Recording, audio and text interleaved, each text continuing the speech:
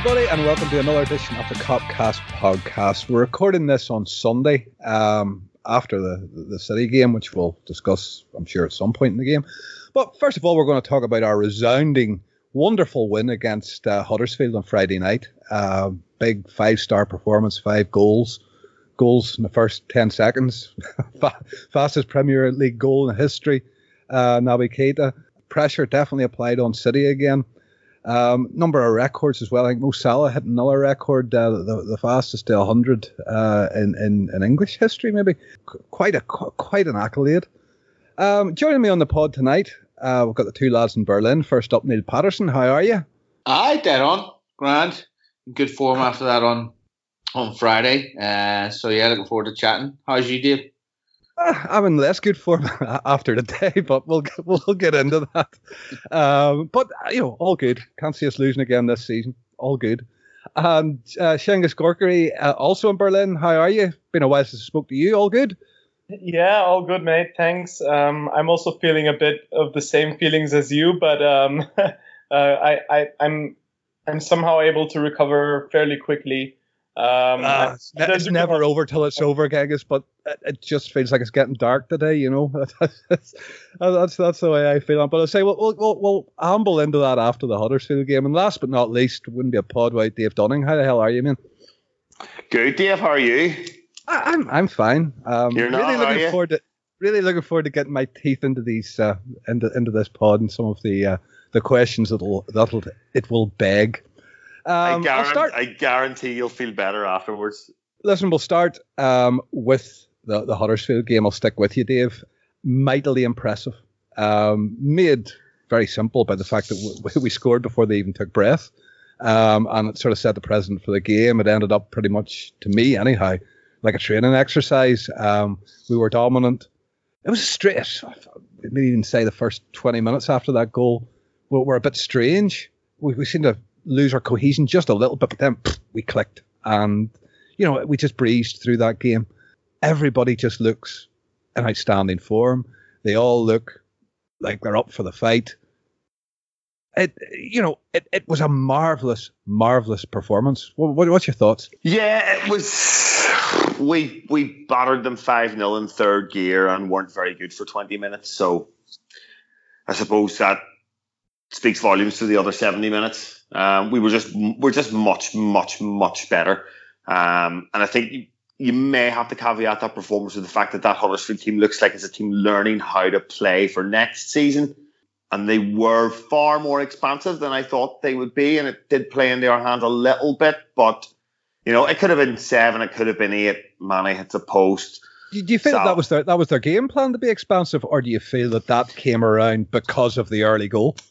I don't think necessarily because of the early goal, because we've seen teams try to keep it tight, even if they do concede a goal right up to the last 10 and try and nick something. So I just think the manager is planning for next season, like all intelligent, sensible, generally foreign managers do. So I think that aided us. I'm not trying to say that takes away from the result or the performance, because I think we found it really, really easy. And I think, a couple of standout performances. Thought Keita was absolutely superb, especially out of possession. He was like a man possessed, to be honest with you, Dave. Yeah, it's the first time I can honestly say that looks a bit like Naby Keita used to play in the Bundesliga for Leipzig. That's the first I've really been that enthused about him. Yeah, he must be horrible to play against, because even if you turn around in his direction, if he's so close to you, he's that small. He's not, the top of his head isn't even in your eye line, so you might not even see him. And all of a sudden, bang, he's got the ball. He's wriggling between players. And but yeah, and that was typified by the first goal where he came out of nowhere and pressed the centre half on the blind side, and we're in, and it's 1-0. And there was that many records broken in that game. I think it must be the record for the most records broken in any individual game. So it's great, and it Oxlade-Chamberlain comes back and he looks bright and he looks sharp, and it's great, and it gives everybody a boost, and the feel-good factor just increases from there. Gomez on the pitch for, 10 minutes or something, and, Salah and Mane both getting on the score sheet, and Firmino wasn't even playing. Fabinho wasn't playing. Lovren was playing. He did his best to be. Sturridge wasn't playing, but he was on the pitch. Oh Christ! I'd forgotten. It's best forgotten, really, isn't it? Mercifully, I'd forgotten that Sturridge was playing, and you've just reminded me. It's not a thing I want to see again, and I've said that. Basically, 1 with 10 is what you're saying. Well, pretty much. He was fairly anonymous, wasn't he, against a pretty poor side, but I suppose Shaqiri comes on, great cameo as well. So, I know we're going to talk about what might come in the next 2 league games, what may happen or what may not happen. But I think the manager talks a lot about rhythm, and I think there's real benefits now we see of those 2 camps earlier on in the year. I think we're in really, really tip-top shape. I saw Lukaku sprint 40 yards earlier on, 50 minutes into the game against Chelsea, and he was fucking out of breath. These guys look like they could play 90 minutes back-to-back at the moment. With what's going on in the league title race, it's going to be a real emotional balancing act for these players to ensure that we take that form into the Champions League and it's not affected by it. But see, to be honest, can't see it, Dave. There's no I way. can't see it. The managers managed the psychology of the team so brilliantly, and used every failure, if you want, and I know not win the league title won't be a failure, but every setback or every bump in the road, he's used it to his advantage. And what will be this year, but whatever comes, I think he'll be able to use it to his advantage in the next season and the season beyond and the season beyond. So it was just really nice to be able to sit down and watch your team play football without having to hide behind the sofa or wipe the beads of sweat from your brow. It was great. Loved it. I suppose that, when you get a goal in the first minute, it changes everything. I don't necessarily think that was. I think that maybe did us more harm than good because we were really sloppy probably, after that. But like let's be honest. Yeah, it was great. Yeah, you're right. The tension's relieved after 15 seconds, and you can kind of relax a bit. Yeah, you're right. Dave, we've sat and talked here in these pods about maybe we don't score in the first half or we score 35 to 40 minutes on it, and after about 20 minutes we haven't scored. With this title race and the nature of it, you start to get a bit. I'll bring Chief in here. You start to get a bit tetchy at times, even though you're pretty confident we're going to win. When we haven't taken the lead, it sort of gets you. Then the other aspect of it is, it was we got the 1 goal. It was then a question of how many, and I think we went kind of light on them. But I think we could have ended up making more of an inroads into City's goal difference. Yeah, well, I think there's bound to be an element of an eye on Wednesday night. Obviously, with it being a Champions League semi-final and up against Barcelona and being away as well, nobody would have wanted to injure themselves or get injured and put themselves out of contention for that game. But yeah, and I think you're right as well in the sense that when you score very early or you score early, it relieves the tension. You can watch it in a slightly more relaxed way. But sometimes, famously, the cliche, you can score too early and the other team, you take your foot off the gas a little bit or you become a little sloppy. I think Dave's got a point. We were quite sloppy for the next sort of 15, 20 minutes. But after the second, that was pretty much it. Like after, Mane's first header it is, and Van Dijk sort of breaks forward. All beautiful goals as well that were scored. You know what I mean? They were all things of beauty. Really, really nice. I mean, Naby Keita was mentioned, and his pressing is really probably his biggest asset, and probably the thing that highlighted the need for him to the likes of Klopp and the management team, and that's why we went so heavily in for him. I mean, he's got a little bit of everything in his game, but it's his pressing that's head and shoulders above others in the same kind of position. And he gets us a goal after what is it, 15 seconds, 14 seconds, something like that. Just precisely through that pressing, the centre back, I think it is, and he closes him down, gets a foot in, goes to Salah. Salah gives him back, and it's a great finish right in the corner. He knows where the keeper is. He knows where he is. He knows where he wants to put the ball, and it's absolutely perfect. But all the goals are great. Second goal is class as well. Van Dijk bursts forward. It's a lovely ball to Robertson. He just offloads it, but it's the right ball at the right time. Robertson's in space. One touch, great cross in, and it's a perfect header from Mane. And we just go from there. Obviously, Salah scores a great goal as well. It's a fabulous ball from Trent, perfectly timed run, great finish. And we just go on really from strength to strength. And of course, we could have had more. Mane misses almost an empty net, although it's not that easy of a chance. He's flying in the air and, he makes good contact, but he just can't direct it quite back far enough. But Mane's second header is fabulous. His first header is a great picture book goal, and good technique on the header, but it's a fairly straightforward finish, shall we say, as long as you get the contact right. But the second header is class. Right back across the keeper, has to generate the power, puts it right in the corner. It's a brilliant goal. And with delivery like what they're getting there from perfect. Trent. It's textbook stuff. Sorry, Dave. Yes, that was Jordan Henderson. Yeah, it was Henderson. Sorry, Dave. Just wanted to correct you there, Dave. Jordan Henderson's cross. It's a fabulous goal, and they're all good. Even the fifth goal is brilliant. Again, who is it? Shaqiri plays a lovely ball down the side to Robertson. Robertson puts it across. Salah's there to tap it in, and we've destroyed Huddersfield. And there is something to be said about them playing for next year and planning for next year. Certainly, they were more open than I expected them to be. Less yard dog, really. But I think that's down to the manager, and fair play to them. But yeah, Liverpool couldn't really have done much more to really sweep. You can only beat what's in front of you, and they did that with aplomb. And it's great to see them do it without Bobby. It's great to see Oxlade-Chamberlain coming back in. It's great to see Mane and Salah now, pushing each other for the Golden Boot, now clear in first and second. Two players both over 20 league goals for the first time in a long time as well. I think since Suarez and Salah in 13-14. And yeah, Mo getting another record. So I think it was the most goals scored in 100 appearances, I think, for Liverpool. Is that right, Dave Dunnan? You know that one? Sorry, it was for Liverpool. I think it was it Roger Hunt's record and some other fella who I'd never heard of before, because I think he played in about 1908. Yeah, so he's beaten. He's the most goals in 100 Liverpool appearances anyway. So that's absolutely fabulous. So yeah, onwards and upwards, and we'll go on and talk about the rest later. But as far as Huddersfield was concerned, you couldn't have asked for any more. To put us again 2 points clear. No, I agree with you totally, Neil. I'll come across to Cengiz. A result like that, reinforces my belief anyhow that we will not. We're winning the next two games in the league. But I've noticed in the media this week the accolades coming to our fullbacks, Trent and Robertson.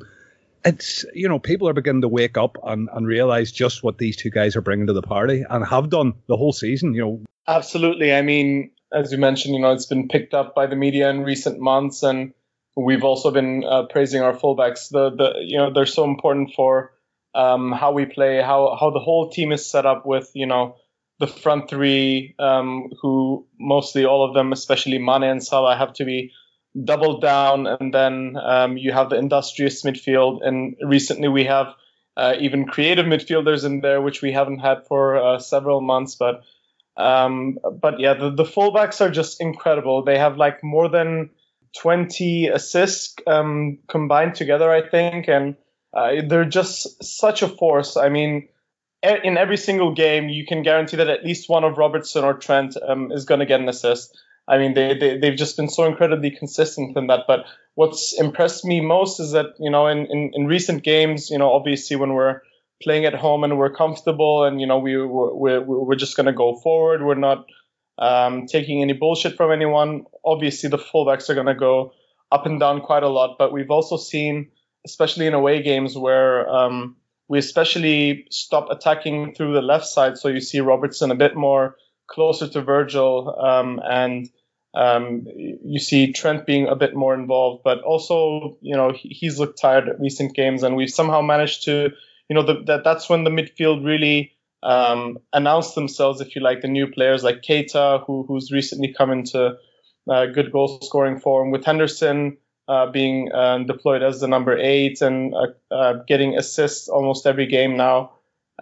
So it's really kind of nice to see Joe Gomez coming in there as well to give a bit of respite to Trent. Played a lot of football this season, and you talk about the Ox coming back and whatnot. These are new signings coming at you in the last few games of the season, and it's really, even these guys are only fit for 20 minutes till next season. Their input's so important. Absolutely. I mean, Gomez has been a crucial part of our squad whenever he's been fit and healthy. So it's absolutely great to have him back. He's been slowly eased in 5-10 minutes in the last few games, and Trent, he's so highly looked upon. He's obviously managed to get into the PFA Team of the Year, which is 100% deserved. I don't think anyone was even close to competing with him on that front. And he's also highly rated amongst the coaching staff and his peers in the England squad. He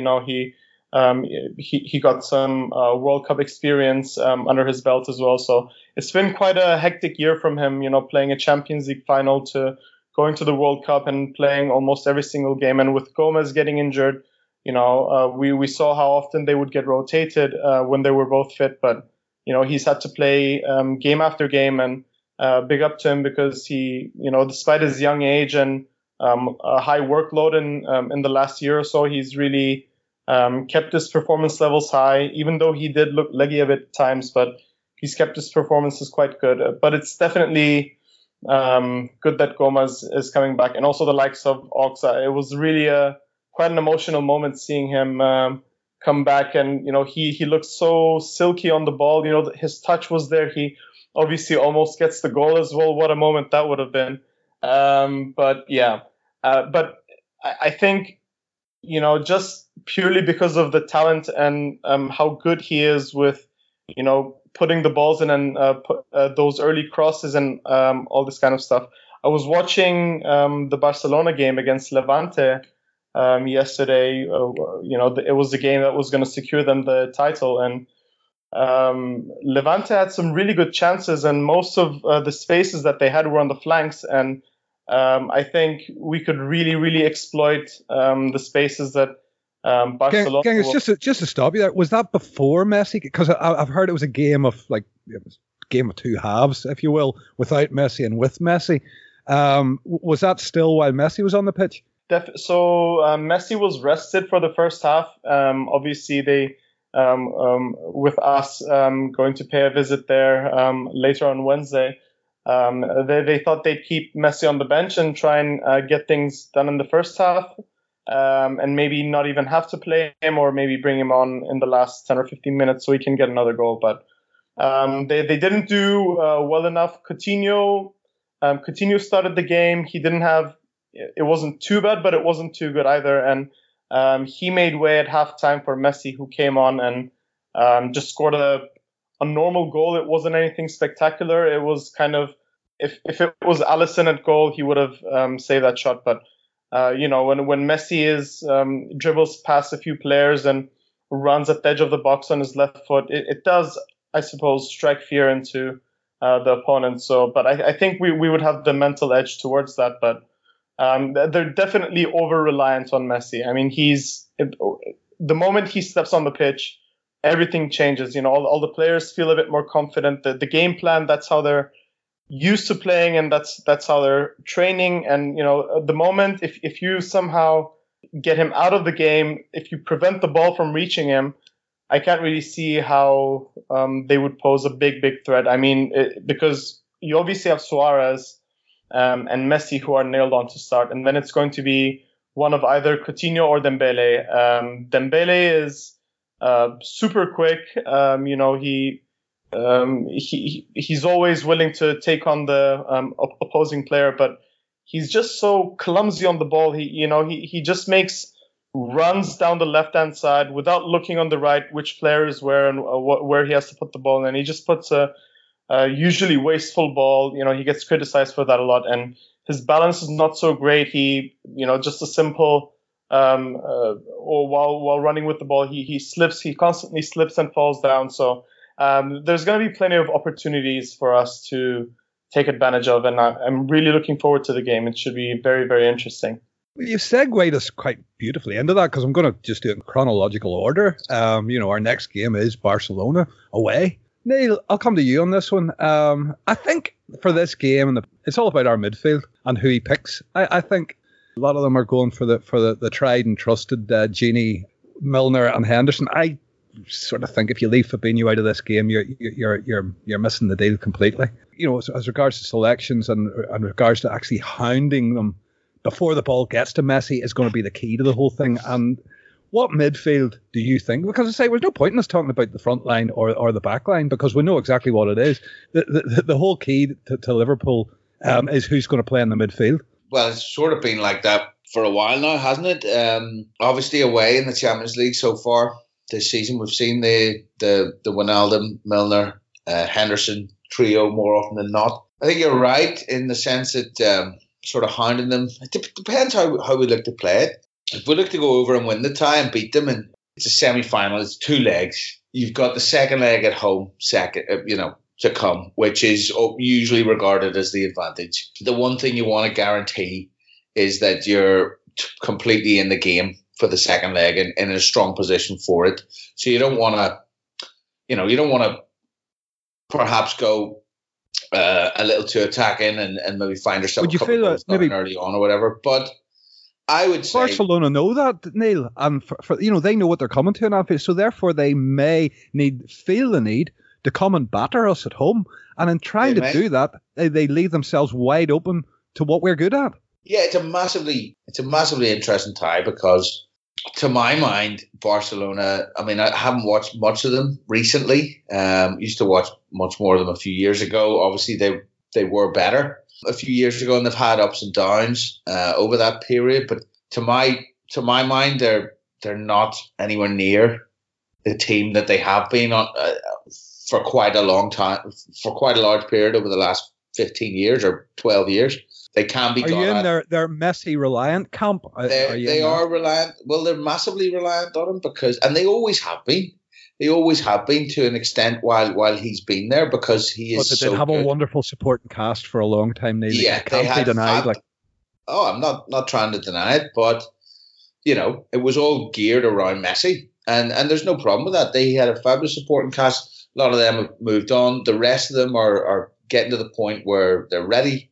Their best days are behind him. Even the likes of Suarez, he's not the player he was a few seasons ago. So I think it is kind of set up for us. And on that, in terms of the midfield, I would be looking to play Keita there because in terms of breaking up things that are coming from the back and stopping supply, getting to Messi, I think I mentioned when I was talking earlier about him, that's Keita's number one kind of asset, pressing high. Having said that, it is a Champions League semi-final, and we know we've talked about Jurgen before. And he is pragmatic, and he is, conservative, small c from time to time, and he likes to have Milner on the pitch in these games. So it's going to be interesting because I haven't even mentioned Fabinho. He's another one that many will feel should start. But Fabinho, Wijnaldum, Keita would be the bold choice. I don't think nobody gets anywhere near it, Neil. I just don't. Maybe at home. Definitely the midfield I would play in the home leg. I don't know what Klopp will do, and I won't be disappointed whatever he does because, he's managed to find a way to get things to work so far, and you're happy with really any of those players because they're all contributing and they've all contributed. And there's no fear going there, Neil. I'm quite up for this one. Like I'm quite confident we're going to do them over 2 legs. It'll be tight, don't get me wrong, but I'm quite confident we do them. Yeah, I'm absolutely confident that we'll go through this. And I was saying before the pod, I'm glad we've got them in the semi with 2 legs because I think we've got the tools to do it. And I think in the final we would then be going in against whichever team it is. We'd be going in against a team that would be favourites to beat, and we could perhaps play with a bit more confidence, being the team that, if we make it in their second consecutive Champions League final. But so going back to the actual question about the midfield, that is the 3: Fabinho, Wijnaldum, Keita, which would be the bold choice. I don't necessarily see that being the choice though, and I would not be surprised to see Milner, Henderson, Wijnaldum. But it depends how we play. It depends if we go 4-3-3 like he has been, or if we switch it up and go 4-3-2-1 or 4-3-2-1. Well, you know what I mean. 4-2-3-1. Chief, I think there's maybe suggestion here that he could go You know, that 4-2-2-2 that he sometimes uses? The box. The kind of the box midfield nearly. Yeah. I'm sure he has in his mind he's got to do something about Messi, because Barcelona, I don't think, are a great team. I think they're a collection of really, really good players with the best player in the world to take them up another gear. And see, when we're talking about Messi as the best player in the world, he's not just the standard best player in the world. He's not like having Kaká in your team, or Baggio, or Figo, or even Zidane. No, he's beyond elite. He's legendary. He's beyond elite. He is legendary. We're talking about a guy who can literally, and has done this season, come on in the last 20 minutes with his team 4-2 down and score 2 goals in injury time to get a 4-4 draw just by himself. A guy who comes on at the weekend, as Cengiz was saying, with 25 minutes to go or something, and score a goal and win the game and secure the title for Barcelona. So I'm sure he's got to be thinking something along those lines, because he does drop so deep into those midfield positions. I don't think it's in Klopp's nature, Dave. I really don't. I think Klopp just approaches. I don't think he makes any special provisions for him. I don't think you can. I don't think you can. I think Klopp goes and plays his game. You might be right, but I just think without the ball, I think certainly without the ball, he will have something. He even had something for Cardiff without the ball. Whenever he mentioned that Firmino was going to play a lot deeper and drop in and try and pick up the second balls that might be dropping around rather than allowing them to play out. So I'm presuming he will have something. As far as maybe the midfield three goes, I don't know what you guys think on this, but if he goes Wijnaldum, Milner, Henderson, who does he put in the 6? Gini. Does he? If you go with those 3, Dave, I believe that you leave Milner and Gini holding and you let Henderson go. Isn't it funny how things change? Because I can't see Henderson playing 6 again unless we're really stuck. No. You might see him sit beside Fabinho, maybe like we saw earlier in the season, as David was suggesting. Do you not think that Fabinho being left out, I know he took the head injury against Cardiff and whatnot, and that was very prudent in what they did, and Judy Care and all the rest of it, perfect. But I've got a feeling that he was left on the bench and didn't play the game at the weekend, or on Friday there, because he is playing in Barcelona. He wasn't even in the squad, I don't think. There's a rule, though, isn't there? With concussion, you have to have 2 full days of training before you can be selected for the match. So it might have been something to do with that. Well, regardless, I'm sure the fact that he hasn't played those games will figure in. That'll figure into Klopp's decision making when it comes to who he's selecting the midfield. Who am I picking? I think Fabinho, Wijnaldum kind of is an interesting one, but obviously Henderson's been class recently in the more advanced role, and we know Klopp likes to get Hendo in or Milner in, and he does have that penchant for that 3 in the Champions League. So, but who would you pick, or who do you think he's picking? Which 3? I think they have. If he goes 3. I honestly don't think he will go 3. I just think that if he goes with the box in, so you're getting them all. If he goes with the box, it's Keita's left out. Yeah. Let's presume that Firmino isn't 100%, and maybe that just makes his mind up that he goes, I'm going to go the 4 in the box, and I'm going to go Henderson, Fabinho, Wijnaldum, and Milner. I think we've seen that against certain danger players. Klopp has at times kind of put in that midfield player who could help out the fullback, which was the case when we played Neymar or Ronaldo. All these big teams in the Champions League, the tough ones. But I think in terms of the midfield at the Camp Nou against Barcelona, we would definitely need the third midfield player who's playing on the left-hand side is basically the midfielder who will be helping out Andy Robertson and Virgil van Dijk in making that space as tight and impenetrable as possible. I don't know if that was the right word. Messi, he usually has a starting position on the right-hand side of the field and likes to drift in near to the box, and that's where he creates the most dangerous situations. So I think what could work best would be Fabinho as a 6, that's bearing in mind that he would have to be healthy enough. Hopefully he's over the concussion stuff. I don't know if Klopp risks it because I think he could be tempted to go for the regular Wijnaldum, Milner, Henderson midfield. But I think if Fabinho is fit, he gets the 6, and then Milner plays on the left, mainly a more withdrawn role, closer to the fullback and closer to Virgil van Dijk as well, to try and have a kind of triangle going in the zone where Messi usually does his work. And on the right side, I would stick with Henderson. So, and if Fabinho is not fit, it would probably be the usual midfield three of Wijnaldum, Henderson, and Milner in these Champions League away games. I really can't see Keita playing from the off. I mean, it could be the case that he comes on second half. That's when it could be more dangerous if the result is going our way and Barca are really pushing up. Then we could do with one more tenacious midfielder who's willing to help with defense, but also work his magic up front and create chances or trying to score a goal, as he's been in good form recently. So, but I think at least from the start, if Fabinho is fit, it would have to be Fabinho, Henderson, and Milner. I'm totally with you, Dave. I just think that you go 4-3-3 against Barca in the Camp Nou, and you think rip you apart. Well, you think you're matching up against them, but you're not. You're really underestimating us a great bit, lads. Well, no. My point is, Dave. If you go 4-3-3 on paper, you think you're matching them up, but you're not, because Messi drops so deep. There's a risk you get outnumbered in the midfield, 4-3 with. We have Firmino who drops Messi back being in. the extra man.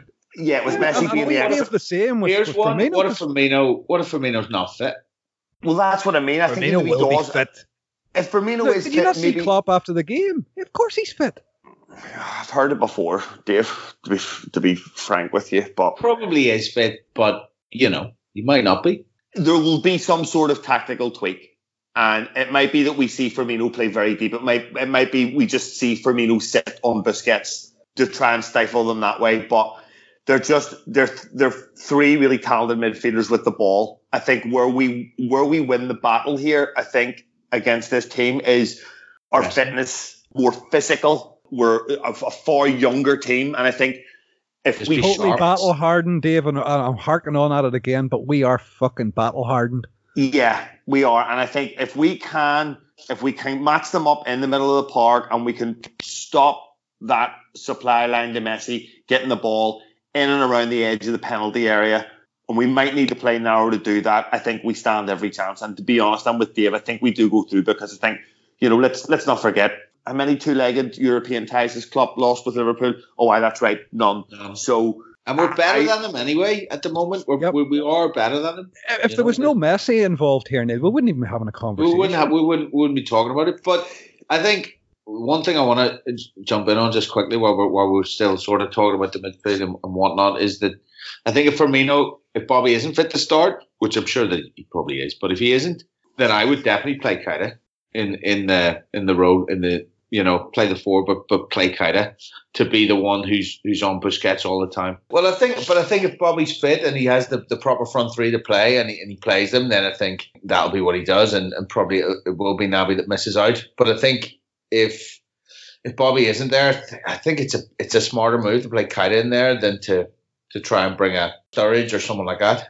Naby Keita's form at the minute sort of suggests if that's the case and Firmino's not there, I would imagine that you'd be completely correct on that. He's just so sharp at snapping in and sort of seeing the opportunity to press and win the ball back. And, someone like Busquets, who's been brilliant for years and years at just being that link man and setting things up and taking the ball off the full backs and so on, who is just getting that little bit on in years and is perhaps a little bit slower than he was. You can just sort of envisage that kind of snap like we saw against obviously much lesser opposition, but the same kind of thing, and we've seen him do to other teams as well. Guys, can we have a conversation around right back? You think Gomez is going to get in? I don't think anything. I've got no idea, but I really don't. We want to try. Can you take it away from Trent? Can you take it away from him? Like, can you take it away at semi-final in the Camp Nou? Yeah, it's that type of game. He's earned the right to be there. Right. So I'm kind of talking not necessarily in who starts, but I'm talking about how we manage that situation, because the obvious, and maybe you do, Ben Trent, I don't know. The obvious thing I think it'd be a hell of a risk to give Joe Gomez his first start back in the Camp Nou. Especially at right back, because he is better centre back. I know, I totally get it, and I'm just wondering if I'm the manager, am I thinking we've got to stop Messi getting the ball, obviously, and we've got to do what we can with him. But aside from that, the other big threat, Jordi Alba, and we want to be able to try and pin him back as much as possible. And with Salah not giving Trent as much protection as probably Robertson gets on the other side, both from Mane and from Van Dijk being over there, do we need to think a bit differently about how we manage that? Dave, there's another train of thought here as well. You know, like we watched Juventus go out against Ajax, hungry team. Juventus strolled their way to the Serie A this season. Basically, Barcelona lifted La Liga yesterday. Basically, strolled their way there as well. You know, and they're coming up against us hungry, and I think that's the deciding factor. You know, we may or may not win this league. We've been exceptional. How we're not winning this league beggars belief. And something has to show for this season, and this is something that we have. Our destiny is in our own hands, which it's not in the Premier League. And I think this redoubles us. And I don't think Barcelona can cope with what's going to come at them. Dave, I think everything you've said there is absolutely 100% correct. I just wonder, does the manager do something at right back to try and? I suppose the idea will be the question will be, does he try to do something at right back to sort of cover that threat of Jordi Alba coming forward, or does he look to counter that threat by winning the ball higher up and getting Trent forward and pushing Jordi Alba back? Exactly. Does he maybe even do something in the midfield to try and add a bit of protection over there, so you're still getting Salah having both? Milner gives you that option for both flanks. Yeah, I just think it's really interesting because Barcelona, they're a really fucking unique side simply because they've got one player in it who can pretty much float around and do whatever the fuck he wants. And there's not loads you can do about that. And he's fucking brilliant. Just be alert. And that's what we're particularly good at, Dave. Yeah, but what you've got to do is you've got to stop him getting the ball. And one of the key players he gets the ball from, and one of the key threats to open up the space for him is Alba. And I just think that's, if we can put the shackles on him, I think that's nearly half the job done, if that makes sense. I think you're absolutely right, I would say. But I think probably the best way to do that is, if I were approaching the game as Jurgen Klopp, I don't know, you say it's two legs, it's a big deal, big team, he's pragmatic and so on and so forth. But if it were me, I'd be looking to get at them and press them and win the ball off them as they're trying to play it out from the back, and do our best to do that and ask them a lot of questions early. Well, you saw how Real Madrid failed to cope with it in the first 25 minutes of the Champions League last season. I don't see anything different here. And the way we played even this season, we played like in the Champions League. We've been much more explosive in the Champions League, I would say, than in the league, where we've been more considered. And I think if we can be peak Liverpool blitz in that first 25 minutes, half an hour, that's how I would approach it. I don't know if we're going to approach it like that. I don't know if we are going to be a bit more considered. Obviously, the tie is 180 minutes, and then potentially extra time and pens and whatever. So we're looking at away goal. There's no attached to that, but I think could be an element, an element of. Is Higuain playing? Yeah, even though they know what's coming, being caught on the hop, because as we've said before, they are a bit older. They do have that thing of. Yeah, and they're used to having things all their own way. So there is an element of surprise, even though they know what's coming. If you can really get after them and be peak Liverpool, tip top, fucking straight in, pressing, winning the ball high, being clinical, quick movement, the right runs, all that kind of stuff that we know we have it. Liverpool has it within them to do. So that's how I would approach it, and I think in that sense, the best form of trying to stop someone like Jordi Alba is to make him worry much more about defending and what he does if he comes to what happens in behind him if he goes too far forward, than trying to worry too much about what to do if he does get into our final third. If that makes sense. I just don't see a scenario where we don't score, Neil, and that. You watched a lot of Barcelona, Dave. some, but I've watched him in patches. Suarez looks a shadow of himself from what I see. Messi's Messi. As you say, Alba's very good. Busquets isn't half the player he used to be. I don't fear them. And, I know that people love hyping up Messi. He's a wonderful, wonderful footballer. But he's only one man. It's an 11-man game. And, look, I've watched Liverpool at their best with the high press. And I don't think Messi's ever come across anything like that before. And he will struggle. I think he will struggle, no matter how good he is. He will struggle against us to find the type of space that he's used to finding. And I think that is a big factor of this game. I was watching the game yesterday with a good friend of mine who's a big Barca fan. And during the game, whenever Levante looked dangerous, it was mainly when they were being high in the press and being aggressive, trying to win the ball back, which resulted in somehow they would get the ball on the flanks and cause Barca trouble. But the main thing about Barcelona is that the way they play, they're used to having time on the ball on their feet, and just slowly building up their play. And it's usually not the case that many teams actually have a go at them and try and disrupt their play. They try and usually keep a good shape and try and maybe hit them on the counter. But I think just the way we play, it would really, really disrupt the way of how they're used to playing with, time on the ball and, just being able to pass it around freely, a bit more freely. It's going to be very, very important that, we kind of put a bit of pressure on Busquets, Rakitic, and most likely Arthur, who will start in midfield, because they are pretty experienced and they're all pretty good. But if we just afford them less time and space than what they're used to, and never take it off the pace, make them not want to fancy it anymore. Yeah, I mean, absolutely. It's we'll just have to make them not want to have the ball, and it's going to be a very interesting game. I don't think it's going to be anything of what they expect it's going to be, and I definitely fancy us to get the away goal, which will be very, very crucial. It's quite likely, I would say, that we get a clean sheet at home. I think the Champions League, as you guys mentioned earlier, the league is not in our hands anymore, even if we win our games, which we all know that we will, hopefully. And we might not win the Premier League on 97 points, but what we can do is take all that anger off our chest. And I'm sure the players are, they can't wait for this game either. They will be absolutely full motivation. And it's just going to be, getting the monkey off their backs and showing everyone in the whole world how fucking damn good we are. You know what? And you segued beautifully in away from that to where we want to go next, and that was the City result today. And we'll not linger too long on it, but you're absolutely spot on there with that assessment, because look at how frustrating it is for us watching City week on week grind it out. There's just no sign of them. They're relentless, and it's out of our hands, and we can't do anything. And that, we're as fans, imagine the players.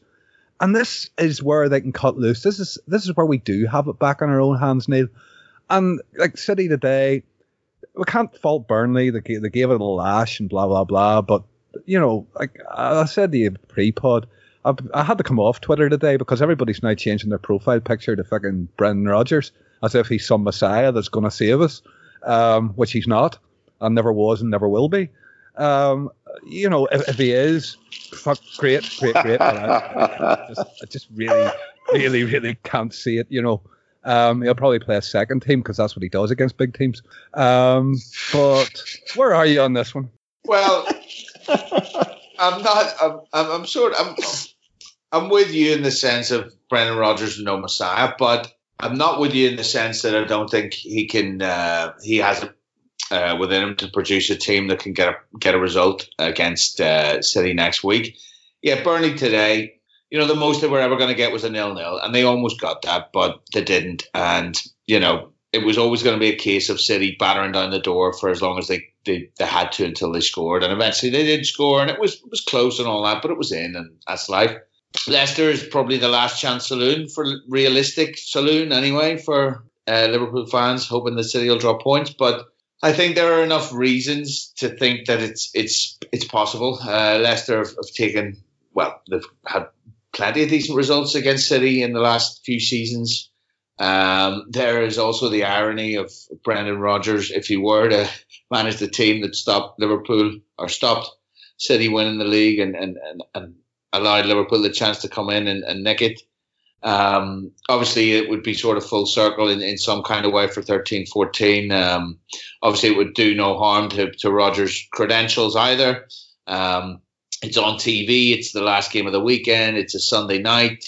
So it's a nighttime kickoff. The crowd's going to be up for it because it's a bank holiday weekend. So it's at the Etihad. It's one of them. Leicester are going to ask them questions, in my opinion, because they're all about trying to get in behind. And I think that's the only chance you've got, really, of beating City is to have a go at them, because we're talking pre-pod. They've only failed to score twice this season. Once was against us. Once was away at Stamford Bridge. So every other team that's tried to defend and get a 0-0, well, that hasn't happened. So the only way to beat them is to have a go. Vardy has previous against them. He has a hat-trick against them in recent seasons. So yeah, and they like to spoil a party, don't they? I mean, I think they'd revel in that. It's a chance to make a name for yourself a little bit. Leicester have a lot of good young players, and maybe they want to stay there forever. If they do, it bodes well. If they after beating Arsenal today, go on and beat what so many think are going to be the champions elect, and certainly are the defending champions and one of the best teams in Premier League history. That would be great for them. Be great for us as well. And what an irony it would be, Brendan Rodgers' way to become a bona fide Liverpool hero after leaving the club. Right. Whatever. Dave, I'm not saying it's gonna. I'm not going to be giving up. I'm not going to be giving up. Thanks very much. And as long as we beat Newcastle, we will beat Newcastle, which we all think and believe we will, then I'm certainly going to be rooting for Brendy's Foxes on Sunday. No, absolutely, you can root for them, but I think it's a bit pointless. Like a pencil with no lead. Yeah, it's basically what we were whenever he managed us. Look, as I say, if it was anybody else, I might.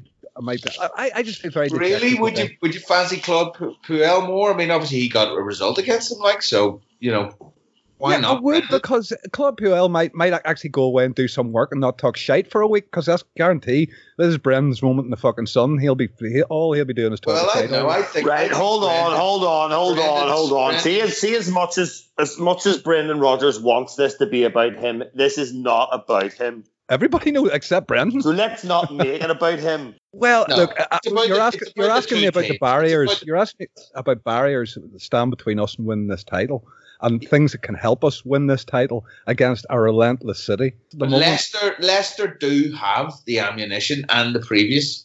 They just need to get a point. And City, say we beat Newcastle. We all agree we're going to beat Newcastle, okay? So none of it's relevant if we don't anyway. So say we beat Newcastle.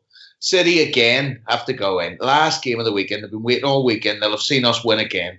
And if they play fucking Jamie Vardy, and if they play fucking Tielemans, who's also class, and if they play Chilwell, who's going to be busting down trying to get behind Kyle Walker or whoever's on the other side, and if they play against fucking big slabhead Harry Maguire, who can score from any fucking set piece, and is half decent defender as well. They've got all this to do. Last game on the Sunday. It's a pain in the arse. I'm not, they could just slip up. Leicester do have the ammunition. It's not beyond the realms, like. I'm gutted today, and I feel there's a part of me that feels it's gone this season. It's never over till it's over. There's 2 more games, and a lot of things can still happen. But just the way City are grinding it out at the minute, they're not particularly good. I said to you pre-pod, if we were their last game of the season, I would expect us to beat them. That's the difference at the minute. We look a much better outfit at the minute than City do.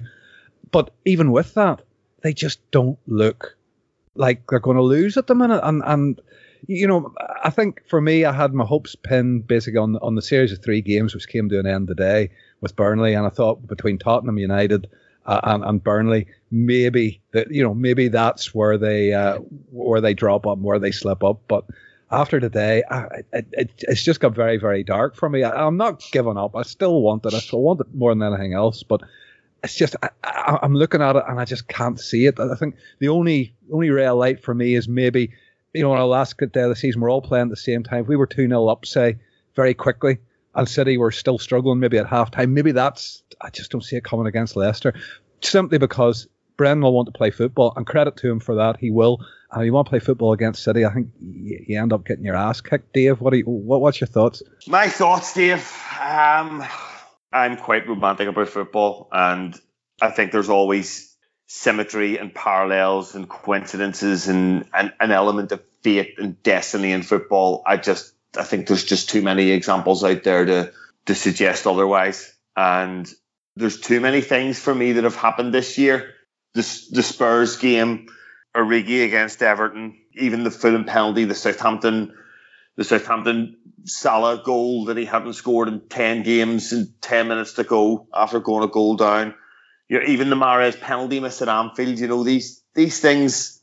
I think these things matter, and there's a reason why we have to be there in touching distance, because they are going to slip up at some point. Yeah, and the other thing I want to believe that. I just.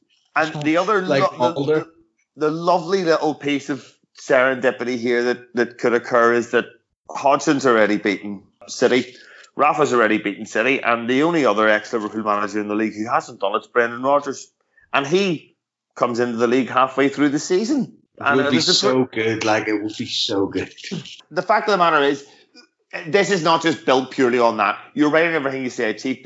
This team has the tools to do City damage, especially in the frame of mind. They've won games 1-0 back to back, 2 games 1-0 back to back. No, sorry, 1-0, 2-0, 1-0. They've scored 4 goals in 2 games.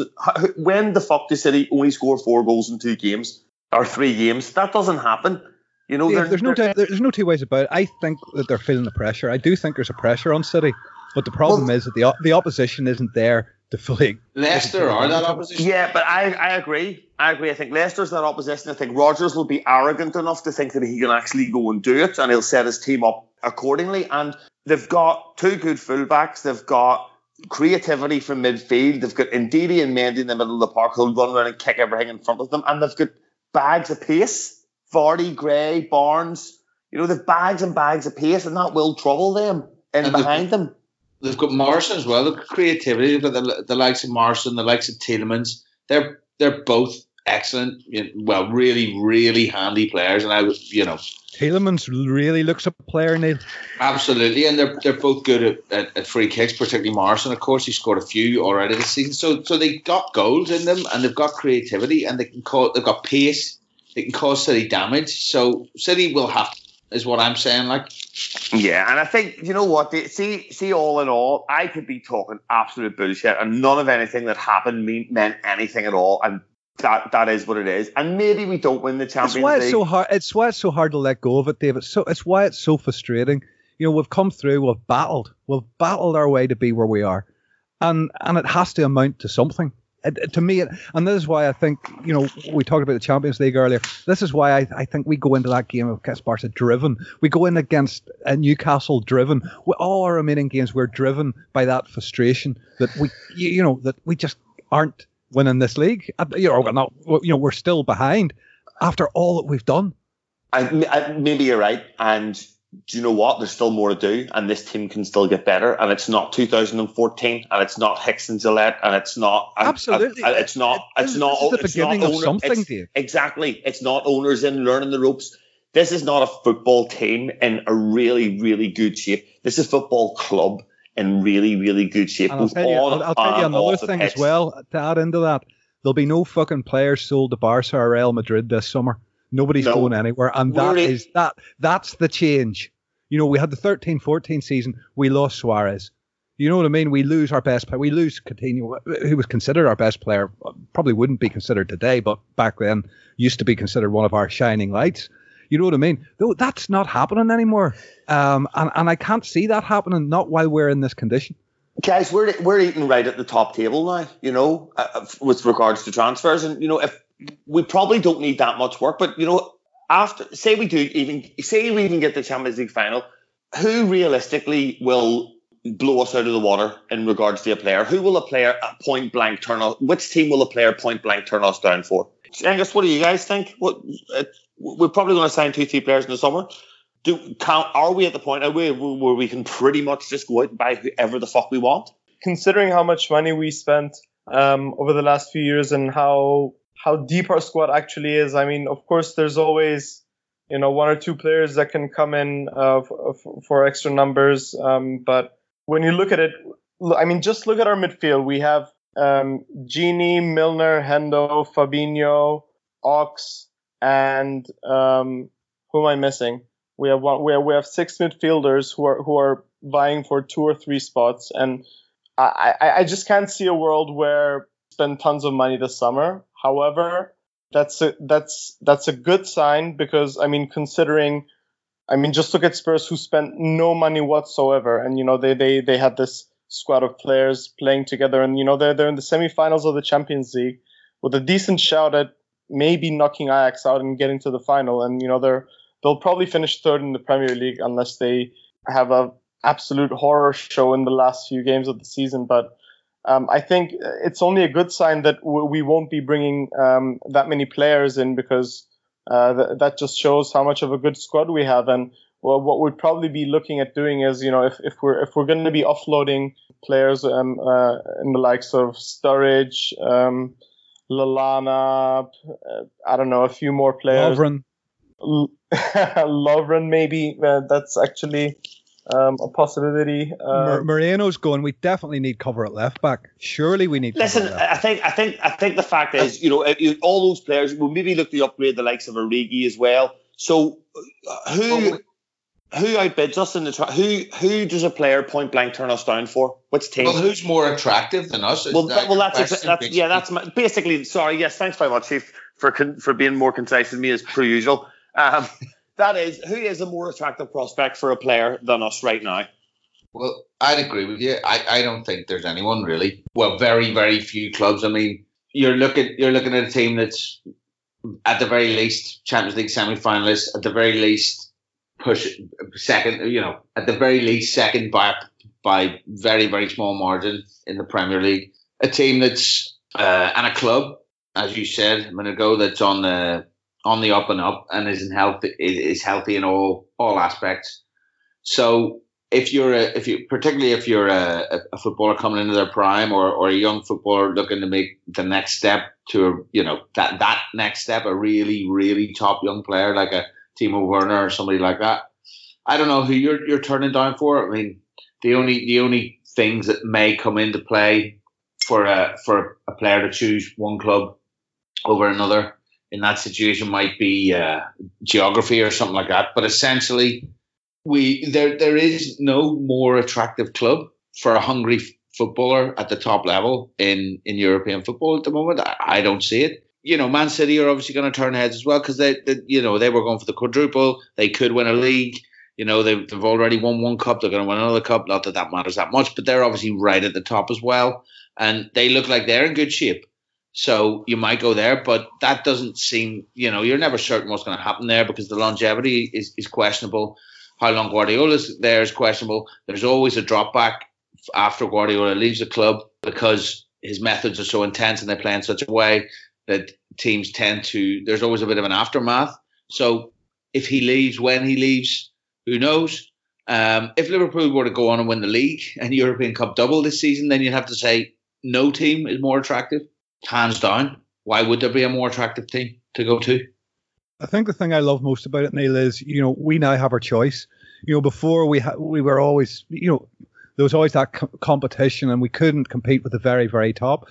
We may not be paying the very, very top wages, but players, good players who want to win things and have a career now look at Liverpool. Anybody that comes to us, and this is the thing I love. They're all about winning. They're all about being part of that team. They're all about being a unit. Total winning mentality. It's something we haven't had in years. Well, I fully agree. And if you take, for example, that Ajax team where everyone, how fantastic they've been, a lot of players who are coming through and looking for that next move and whatever. Just talking about how they're going to be broken up and move on. But of course, that's the way of it because there isn't the money there. And that's kind of natural. It's always been a bit like that for Ajax. If you are one of those players, one of those top players there, one of those stars looking to make the next move, surely you're looking at Liverpool and looking at your agent going, how can you get me in there? There are a few clubs around who are also attractive prospects, obviously, for those kind of players. Borussia Dortmund and so on. But I think we're even a level above that now. And I think you're right. We're not only picking the kind of at the top table, but we're picking the specific sort of character type from that table as well. That's going to benefit the squad and benefit the player and benefit everybody. So the future's rosy. But let's hope we are going into next season with a couple of nice gleaming trophies. I think the most important thing is that we're in a position where we can actually go ahead and say, okay, these are our top targets. It would be really, really good if this player came to our club and he has the mentality and he can push for his place, he can understand his role and whatnot. And we have the luxury that if we don't get our targets, we're not gonna push to just bring in some other player. Even when we had a thinner squad, we couldn't get Virgil van Dijk, but we didn't sign anyone that summer. We waited until January until we tried again, and we waited for Naby Keita. So we've always had that patient kind of mood, but now we really actually have the luxury to do it as well. And I don't think we would be chasing any kind of B plans or just filling up any numbers. We'll probably have our targets, very specific targets, and that they would have the best possible reasons to want to join us. And if they don't want to join us and join any team that we knocked out in the Champions League or whatever, then fine, then they can go ahead and do that. But I think, as long as we have our firm targets in mind, and I don't see any reason why any player would want to turn us down. It's really all about projects as well, and I think that Dave Dunning, I think our project is so saleable. And maybe before when Klopp took over, it was a vision, but the vision's being realised, and there's really, really clear evidence of it there. Yeah, I think that's it. I think most other clubs now around Europe, as the guys have been saying, Bayern, Real Madrid, even Barcelona to an extent, Juventus, look as though we don't really know what's going to happen with those. And even if we hear about projects all the time and sell the project, that's fine, but inevitably it's always the team that's at the top attracts the players at the top, because the evidence of the project. Yeah, exactly. You're right. The vision is being realised now, and players who are 24, 25, 26, and they think, I've got 4 or 5 years left in me. Am I going to go and am I going to buy into a project that may or may not succeed, regardless of how successful that club has been in the past? Or am I going to go and am I going to sign for Liverpool, a team who has already achieved massive things in a short period of time, has a squad of an average age of around 25, and I know we're all going to be there for the next 3, 4, 5, 6 years. It's not a difficult decision, I don't think. And other clubs are going to be looking forward next year to the way we were every year in, hopeful optimism. I think we can probably look forward to next year and the year after and the year after with a fair degree of certainty. And you can't have said that very often, ever. No, indeed. Well, listen, we'll move into our final topic and we'll have a brief rundown on it. Dave, I know you're a bit upset about the team of the year. I just found it hilarious, to be honest. Well, talk us through your hilarities then. Well, the team's Ederson, Trent, Robertson, Laporte, Van Dijk, Pogba, Fernandinho, Bernardo Silva, Aguero, Sterling, and Mane. So okay, so Pogba aside, because we all know it's fucking ridiculous. We'll not even waste time on it. Where are your other issues? Well, I don't know what you guys think, but I have an issue with the goalkeeper. I have an issue with Ederson's the first one. Like, what the fuck is Ederson doing now? We've conceded fewer goals. It's basically every statistic on the board. Alisson's better. Top. It's not even better, but top of everything. So I'm really confused. That confused me massively. Are we all in agreement there? Yep. Well, yeah. I'm not really a fan of Ederson, so you've got my vote. No, fair enough. Yeah, okay. Yeah, I think it's just the fact that Van Dijk is player of the year, and he's been so incredible that they might have thought that, okay. But then Laporte also makes it clean sheets as opposed to Alisson, if you see what I mean. So I can kind of, talent-wise, game style and everything, I would say it's a toss of a coin between them two. They're like very, very similar players. You're probably right. But I think the fact that Van Dijk has just been so incredibly good, just put Ederson into the team basically. I don't know though. I mean, I can see that point of view, like, and why people might have done that. But again, I think it's, Alisson's brand new in the Premier League. It's his debut season. Ederson's already played. He's already played with most of his team.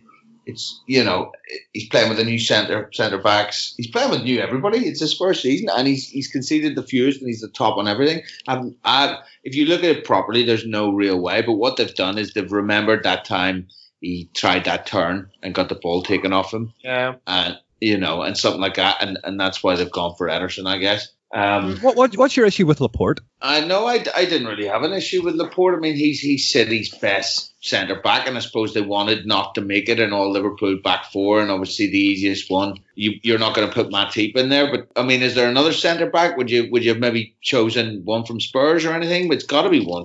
I mean, the whole team should have been City and Liverpool anyway, because they were just head and shoulders. Yeah, I think it's got to be Laporte, doesn't it? Yeah, it has to be. City's, most.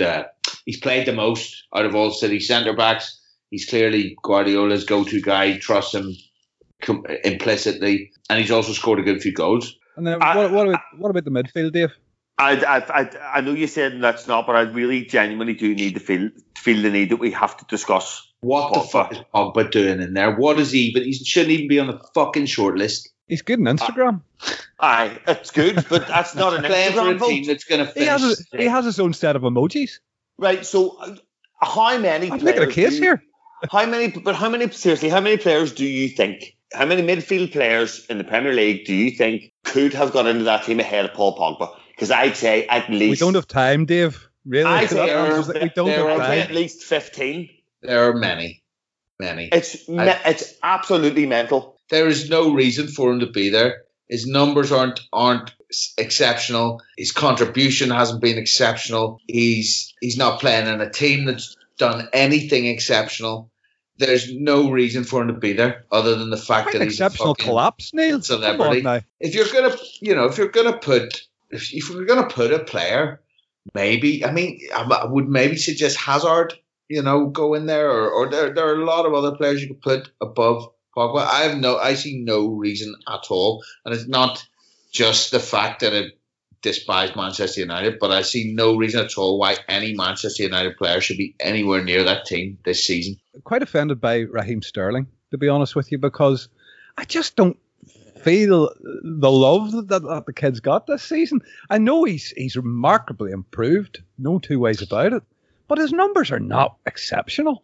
They're exceptional. They're exceptional for him, but given the company, they're exceptional for a 22-year-old. 24. What is he? 24 now, is he not? Is he 24? Well, they're good. He'll win Young Player of the Year. Fair enough. 24. What the fuck's he in Young Player of the Year? Bernardo Silva's 25 in August. And he's in the Young Player of the Year category. That's fucking nuts. That's absolutely nuts. They really need to adjust that, because footballers are burnt out.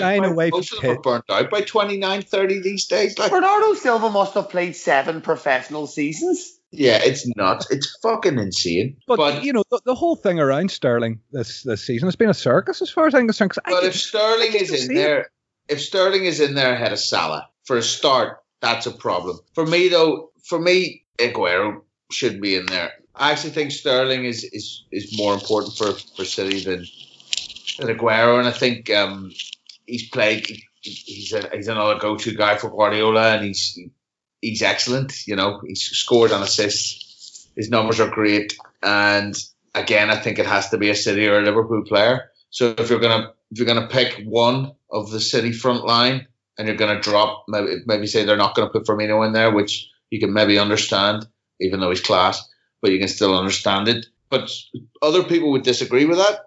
But Salah has to be in there. I have no idea why the fuck Salah's not in there. It's really strange, because I think a lot of the time these things are generally done on numbers, Yeah, and he's top again. And Salah has the best numbers, both goals, assists combined, whatever the fuck you want, everything, goals per minute, assists per minute, chances created, all the shit. Yeah, and he's not there. And I actually, I'd maybe go as far as to say as if Salah, if everybody forgets last season, Salah maybe wins Player of the Year. Yeah, because he was so fabulous last year. Yeah, he's judged. He's actually a victim of his own success. Yeah, in regards to this. He's getting judged far more I have harshly another than train anyone of else. thought. Maybe they had to put Sterling in there because this was released prior to the Player of the Year award. So they had to have the two of them in there, clearly, because the two of them, it was clear it was between Van Dijk and Sterling. So maybe that's the reason why that was reflected in the Team of the Year. It's the only way I can think of it, because what you're saying is absolutely spot on. I think the voting's daft as well, though. I think the voting's about 10 weeks before the end of the season or something stupid, and that might have been during or towards the end or just after Salah's goal drought, which is maybe why X amount of players didn't vote for him. I don't know. Maybe they thought he was a 1 season and a half wonder. I don't know. That's the only logical explanation. It's nothing like the British media love more than building you up to tear you down, eh? Oh, here. Don't we all know about it? Well, I don't, but you know. Well, you've never been built up. That's what I was going to say. Like Exactly. We'll do our best here to build you up, but we'll fail miserably. Like knocked down and buried. Well, listen, I think probably we're best leaving it at that. I'll just I'll go around the table with your give me a score for first of all Barcelona and then Newcastle. Dave, I'll start with you. Barcelona. Right, don't laugh at me, right? No, it won't. Right, 3-1 Liverpool. It's the same as I'm going to say, so I'm not going to laugh. Okay. I fancy us to fucking royally spank them, to be honest with you. Shangus, yourself, what do you reckon? I'm going to say 2-1 to Liverpool at Barca, followed by 2-0 at Newcastle. Oh, there you go. You're giving us our two. Well, all winning. Nails yourself. You want to go 1 or 2? Yeah, I don't know. I was also thinking about 3-1. Get away. Were you really? I was actually, yeah. Right, I'm away down the bookies. That's it. So we're scoring, and once we score, we don't stop scoring. I don't know. There's just something about 3-1 sounds right.